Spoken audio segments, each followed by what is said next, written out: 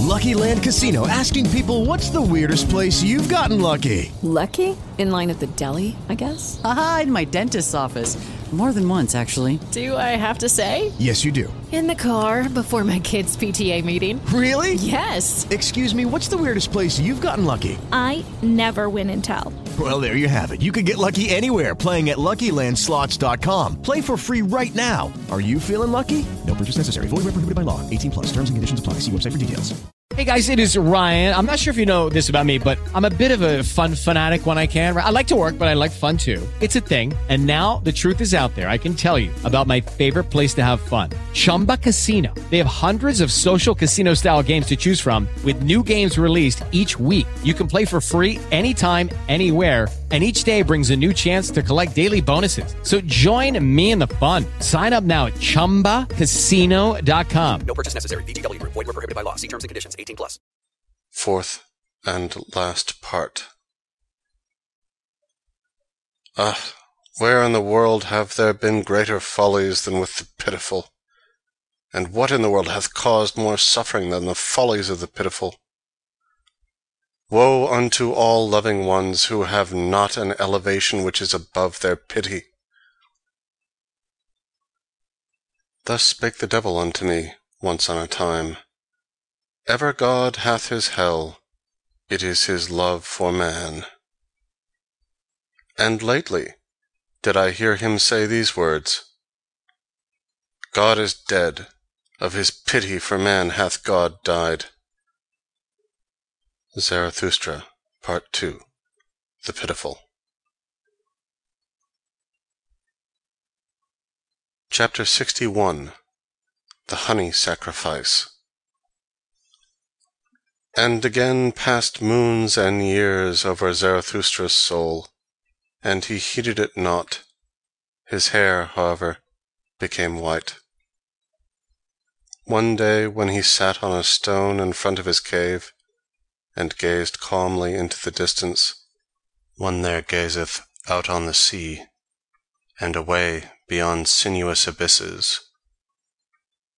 Then went his animals thoughtfully round about him, and at last set themselves in front of him. O Zarathustra, they said, gazest thou out perhaps for thy happiness? Of what account is my happiness? Answered he. I have long ceased to strive any more for happiness. I strive for my work. O Zarathustra, said the animals once more, that sayest thou as one who hath overmuch of good things. Liest thou not in a sky-blue lake of happiness? Ye wags, answered Zarathustra, and smiled. How well did ye choose the simile! But ye know also that my happiness is heavy, and not like a fluid wave of water. It presseth me, and will not leave me, and is like molten pitch. Then went his animals again thoughtfully around him, and placed themselves once more in front of him. O Zarathustra, said they, it is consequently for that reason that thou thyself always becometh yellower and darker, although thy hair looketh white and flaxen. Lo, thou sittest in thy pitch. What do ye say, mine animals? Said Zarathustra, laughing. Verily, I reviled when I spake of pitch. As it happeneth with me, so is it with all fruits that turn ripe.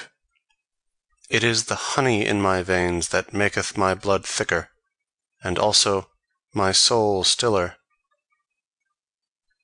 So will it be, O Zarathustra, answered his animals, and pressed up to him. But wilt thou not today ascend a high mountain? The air is pure, and today one seeth more of the world than ever. Yea, mine animals, answered he, ye counsel admirably and according to my heart. I will today ascend a high mountain.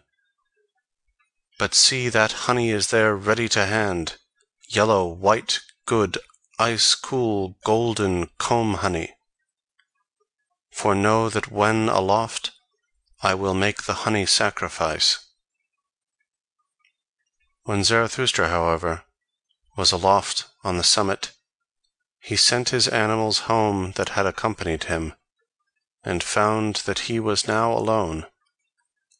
Then he laughed from the bottom of his heart, looked around him, and spake thus: "That I spake of sacrifices and honey sacrifices, it was merely a ruse in talking, and verily a useful folly. Here aloft can I now speak freer than in front of mountain caves and anchorites' domestic animals. What to sacrifice? I squander what is given me, a squanderer with 1,000 hands.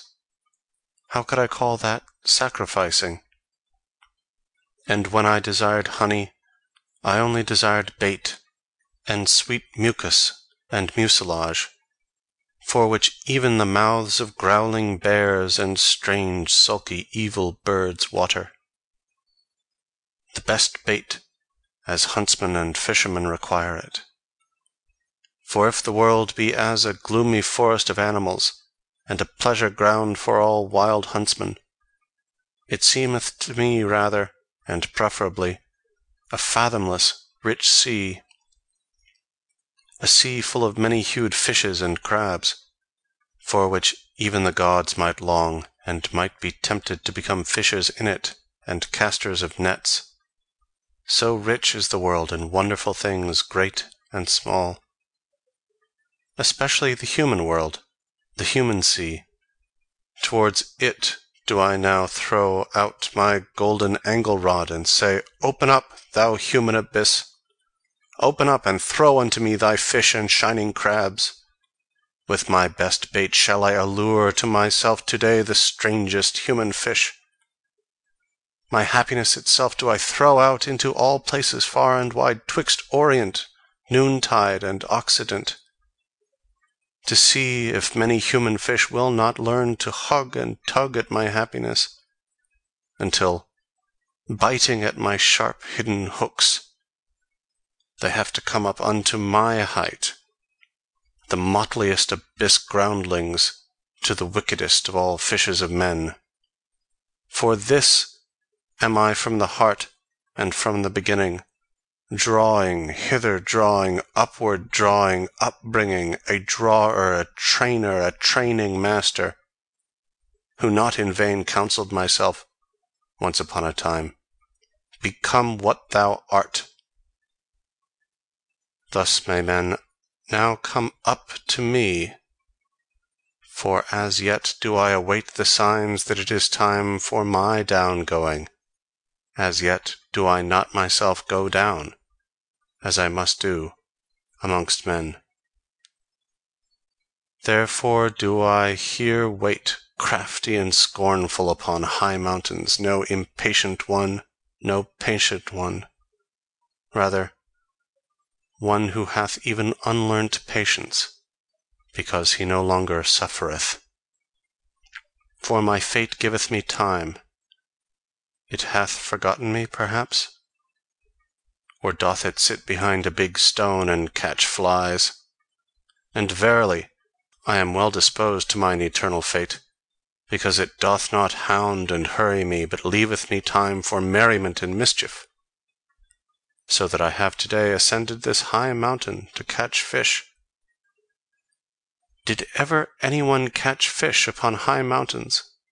And though it be a folly what I here seek and do, it is better so than that down below I should become solemn with waiting, with green and yellow, a posturing wrath-snorter with waiting, a holy howl-storm from the mountains, an impatient one that shouteth down into the valleys, Hearken, else I will scourge you with the scourge of God.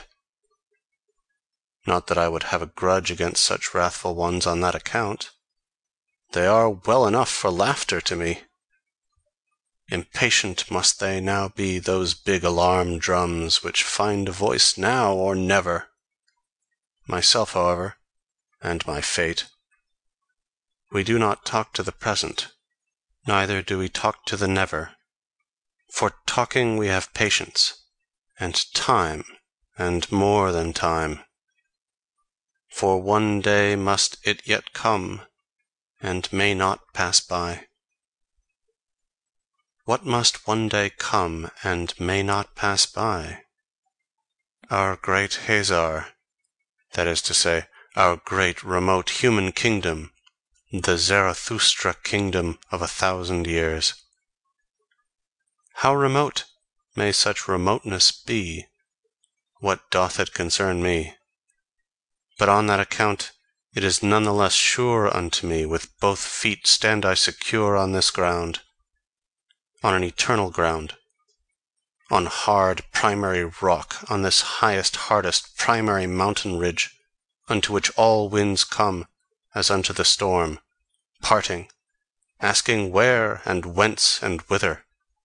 Here laugh, laugh, my hearty healthy wickedness, from high mountains cast down thy glittering scorn laughter. Allure for me with thy glittering the finest human fish, and whatever belongeth unto me in all seas, my in and for me in all things. Fish that out for me, bring that up to me, for that do I wait, the wickedest of all fish-catchers. Out, out, my fishing hook! In and down, thou bait of my happiness!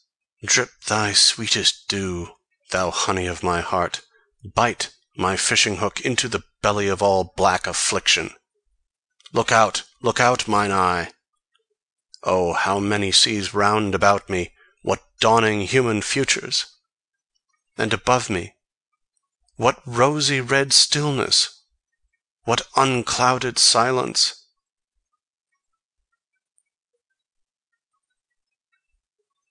End chapter 61.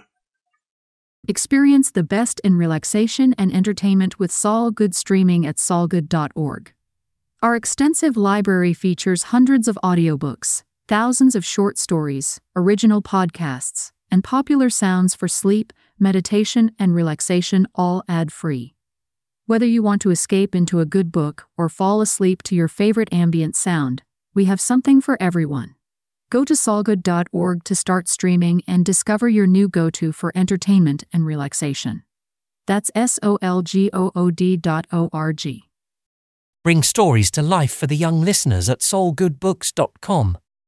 With a $10 monthly subscription, access a world of ad-free audiobooks suitable for children and students. Foster a love for listening at soulgoodbooks.com.